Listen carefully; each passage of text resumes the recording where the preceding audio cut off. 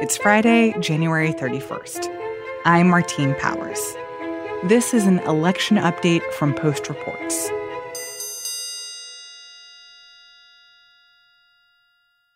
The way I described it to somebody I know was that it's basically just this giant game of musical chairs happening all around the state. He's holding the baby. She was born yesterday, and she says, "We have to go vote for your future." It's really awesome. And I mean, who comes to Iowa you don't come to Iowa for anything other than the caucus. You can tell the hype and excitement, the buzz in the city. Yeah, it's near. The Iowa caucuses are a very long tradition. Kayla Epstein has been reporting on the Iowa Democratic caucuses happening on Monday.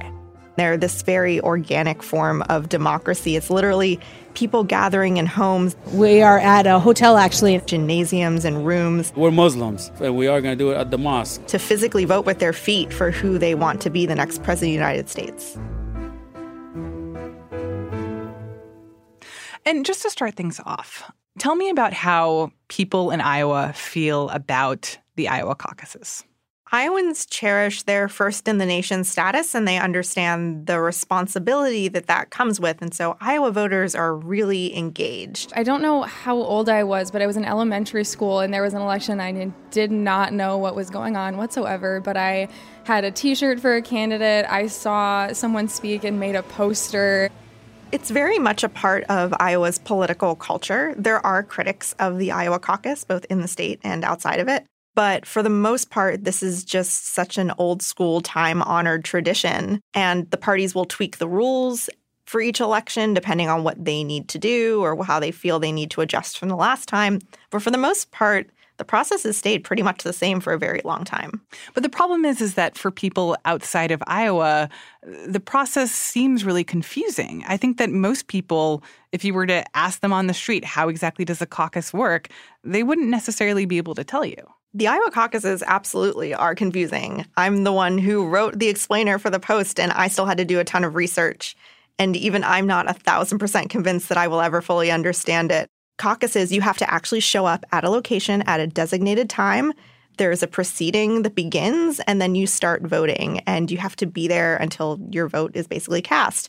And it's not like a primary where you can just fill out an early voting ballot if your state does that, or you just show up at the polls whenever you can, giving you more time. You have to be physically at the voting location at a caucus on the night that it is scheduled. This year, they're going to happen on February 3rd. That is next week. And they start at 7 p.m. Eastern time all around the state, and they will go for however long they go. So once you get there at 7 p.m. on the night of the caucuses, what actually happens? So in Iowa, you show up at around 6:30 for your 7 o'clock caucus. You sign in. You hear some speeches from party representatives. You're going to hear some speeches from the campaigns making last-minute pitches for their candidate. There will be members of the different campaigns running around trying to persuade you to vote for their candidate to join their group. There's going to be some official party business, and then you're going to get to voting. And how does the voting work? Like, if people aren't just casting ballots, then what does the voting look like? So in Iowa, it's pretty cool. You physically go and stand in a group with other supporters of your chosen candidate. I think I'm pretty solidly in Warren's camp. Sanders, yeah, Bernie, yeah. I'm still undecided. I might not decide until the moment I walk into the caucus. There will be a designated space for you to go gather with other supporters of the candidate that you support. On the Democratic side, this happens in 2 rounds this year. They're called alignments. And so in the first alignment, they can go stand in a corner with other supporters of the candidate they have chosen, or they can remain uncommitted for the first round of voting to sort of see the lay of the land and see how other people are performing. If you get 15% of the people at the caucus site, you're considered something called viable, which means that you're safe. If you don't get 15% of the vote, you have the chance to win over more voters in a second round to hit that viability benchmark. You're considered non-viable in the first round if you don't hit 15%, but that doesn't mean you're out yet. Voters will go around trying to win people over in the second round, and well-organized campaigns will also have representatives there trying to win people over to join their side. I think that if we realign, I would definitely move to Sanders. Man, I like Andrew Yang, but he's got a long way to go. If not, I'm going for Joe Biden. And the reason I go for him because I have a feeling that he be the one that goes against Trump and they will win. Honestly, I'll take anyone. So you're open to moving over if you have to? Definitely, yeah. And so at the end, is there just a person who's in charge of counting how many people are standing at each particular spot in the room? Yeah, so after each round of alignment, the voters with each group will be counted. So imagine you are an Andrew Yang supporter. In the first alignment, if they count your group and you've got 15%, you're good. You can chill. You might be able to get more people in the next round, but you're safe. For the groups that haven't made the 15% threshold, then they're going to have to do some hustling in the second round. So people will actually physically go up to you and be like, you may think that you want to vote for Andrew Yang, but look at the amount of people here. There's not enough people for him to actually be a nominee. Like, you need to come over and stand with Elizabeth Warren because, that's the only way that your vote is actually going to count. Yeah, so you're going to have stuff like that in the second alignment. Like, say the voting begins, and in the first round, Andrew Yang only gets 10% of the total people at that particular caucus site, which means that he is not viable. He's not safe yet. And so there's a second round. And what you can do at that point is you can try and win other voters to your side to help get Andrew Yang to 15%. So you can try and win over some uncommitted voters. You can try and lure people away from candidates who also aren't viable that are still up for grabs. You have the option of saying, it doesn't look like Andrew Yang is going to get the support he needs at this caucus. I'm going to go join Joe Biden's corner. I'm going to go join Bernie Sanders' corner. And by the time that second alignment ends, if all goes well for you, Andrew Yang suddenly has 15% of the caucus goers at that site. He is considered viable. He gets delegates from that caucus site. If he does not hit that 15% threshold by the time the second voting round is done, he's not viable. He doesn't get to hang on to his delegates. That's crazy to me because I feel like the whole point of, or the whole way that we do secret ballots in primaries or in any other type of voting is that you're not supposed to be actively campaigned to while you're there about to cast your vote, right? They want to keep people far away. And the idea that you can just be standing there and then members of the campaign come up to you and are actively convincing you to walk someplace else. And it's not just members of the campaign. It's other supporters. It's people in other groups who are no, come to us. Or people who are their candidate might not have been viable. So they're looking around for another candidate, trying to see who they should support in the second round. That was always the best part of the process, trying to persuade people once you had made your commitment to come over and join your part. Are there things that you would say to convince people to come over to your side? I've known you for so long. We've been in class together. That was, when I was in graduate school. You're a nice guy. Also, what happens if you're a registered Iowa voter and you want to participate, but you are living somewhere else or you're in school or you want to vote absentee? Is there a way to vote absentee in this process if you're supposed to physically turn up to this location at 7 p.m. on the night of the caucus? That's another important change the Iowa Democratic Party made this year in order to make the Iowa caucuses more accessible to everyone. They're going to have these things called satellite caucuses in the state, outside the state, and in a couple foreign countries, where Iowans who can't get to their designated precinct in Iowa to participate in the caucus can participate in a satellite caucus. Wait, so they actually go to a place in another country to vote in Iowa? Yeah, we're going to have a satellite caucus in Washington, D.C., most likely. There's going to be satellite caucuses at a few different colleges around the country.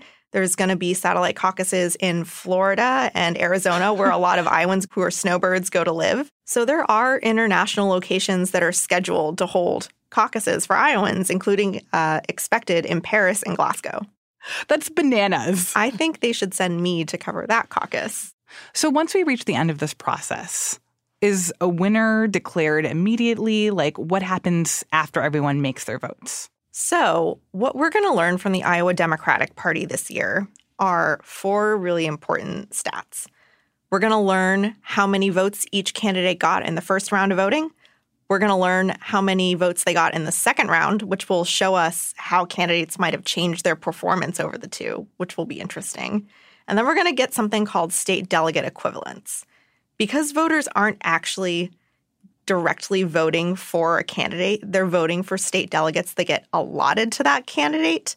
So they're basically voting for people to represent them when it comes to the convention and represent who they wanted as the nominee. Yes, exactly. And that number, called state delegate equivalents, gets reported out. Whoever gets the most of them is considered by the press, by political watchers, by the campaigns, as the winner of the Iowa caucus. The Iowa Democratic Party isn't actually going to declare a winner here.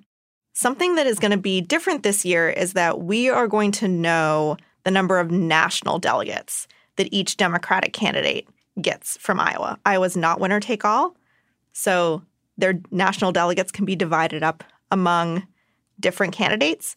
And usually we had to wait a few months to get that number because the state had to have all these party conventions and do some math. But this year, as soon as the Iowa Democratic Party has all of the results, it might not be on election night, but it should be soon after, we're going to know how many national delegates each candidate has gotten from Iowa.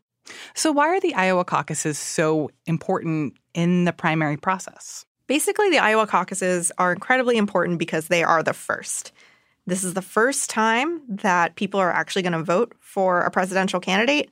After months and months and months of campaigning, we're finally going to start to see results. Since Iowa is first, and it's been that way since the rules were changed after the 1968 Democratic Convention, candidates look to Iowa as a place to sort of cement their status as a frontrunner. And we saw past presidents like Jimmy Carter and Barack Obama do this. They went all in on Iowa, won, and then established themselves as really serious candidates. Winning Iowa or finishing high in the Iowa caucuses shows that you have the strength to continue on, shows that you're a serious candidate, and helps propel you forward in the primary. Whereas a poor showing in Iowa is usually an indication that your campaign's not really going to go the distance. But is it really fair to make big prognostications about how candidates are going to do once we see how they do in Iowa? Because Iowa demographically is very different from the rest of the country. And I think that even the caucus process speaks to how different it is from how votes will be taken and gathered elsewhere on Super Tuesday. So how can people say that, like, if you do well in Iowa, that means good things for your ability to do well in the rest of the country, if everything about the process in Iowa is different from how we see things happen elsewhere? And that's a really important critique of the Iowa caucuses that aren't new, but we've also heard it this year from candidates like Julian Castro, who dropped out of the race, who raised this long-held critique that Iowa's not a very diverse state. It's 90% white. And that just isn't reflective of the makeup of the Democratic Party. And so there are people like Castro, like others, who ask why Iowa should get to hold on to its first-in-the-nation status when the Democratic Party is actually much more diverse than the Iowa electorate. But the fact of the matter is that Iowa comes first. Historically, in politics, in U.S. politics, a victory there has meant a lot. And that's why you see presidential candidates spending so much time in Iowa ahead of the election. Hello, Iowa City! You see them going to the state fair. You see them door knocking. This is the fourth day of driving around a snowy Iowa in a bus. Now, I've always asked by everybody here in Iowa, God, are you used to the cold yet? You see them holding these small house parties where they're trying to woo over supporters. I'm here one more time to ask you to caucus for me. A lot of face-to-face time. I'm not kidding. I love this so much. And so unless the Democrats really reshuffle the primary calendar, Iowa's going to continue to remain very significant for presidential candidates, whether people want it to be or not.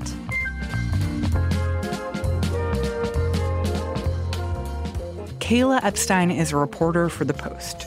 The interviews you heard with voters in Iowa were gathered by Ariel Plotnick, an audio producer for The Post.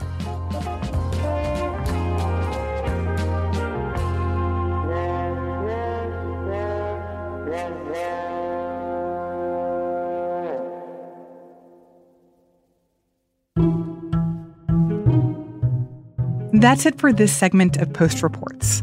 Full episodes of our show come out every weekday afternoon.